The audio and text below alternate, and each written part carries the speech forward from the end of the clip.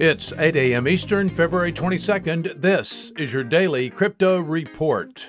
Bitcoin down 8% at $52,917. Ethereum down 10% at $1,772. And Binance Coin is down 14% at $249.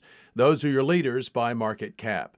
Top gainers in the last 24 hours, Ghost up 101%, Datum up 70%, and Pivx up 54%. Today's episode is brought to you by the Internet of Healthcare startup Olive AI. If you're a developer looking to have perpetual impact, visit oliveai.com/careers to help bring healthcare into the light. Today's news. Wedbush Securities took a look at Tesla and discloses that Tesla will make more money from buying and selling Bitcoin than it made from selling electric cars in all of 2020. Wedbush Securities calculates that Tesla made roughly, quote, $1 billion, unquote, in Bitcoin.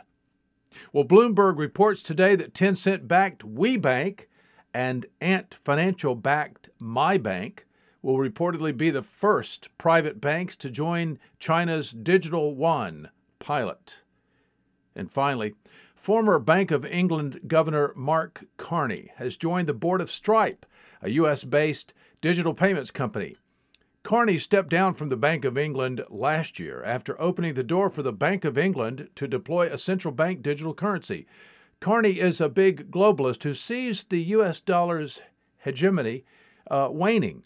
Carney has postulated, quote, it is an open question whether such a new synthetic hegemonic currency would be best provided by the public sector, perhaps through a network of central bank digital currencies, unquote.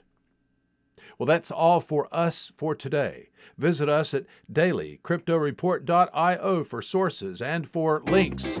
Find us on social media, add us to your Alexa Flash Briefing, and listen to us everywhere you podcast under Daily Crypto Report.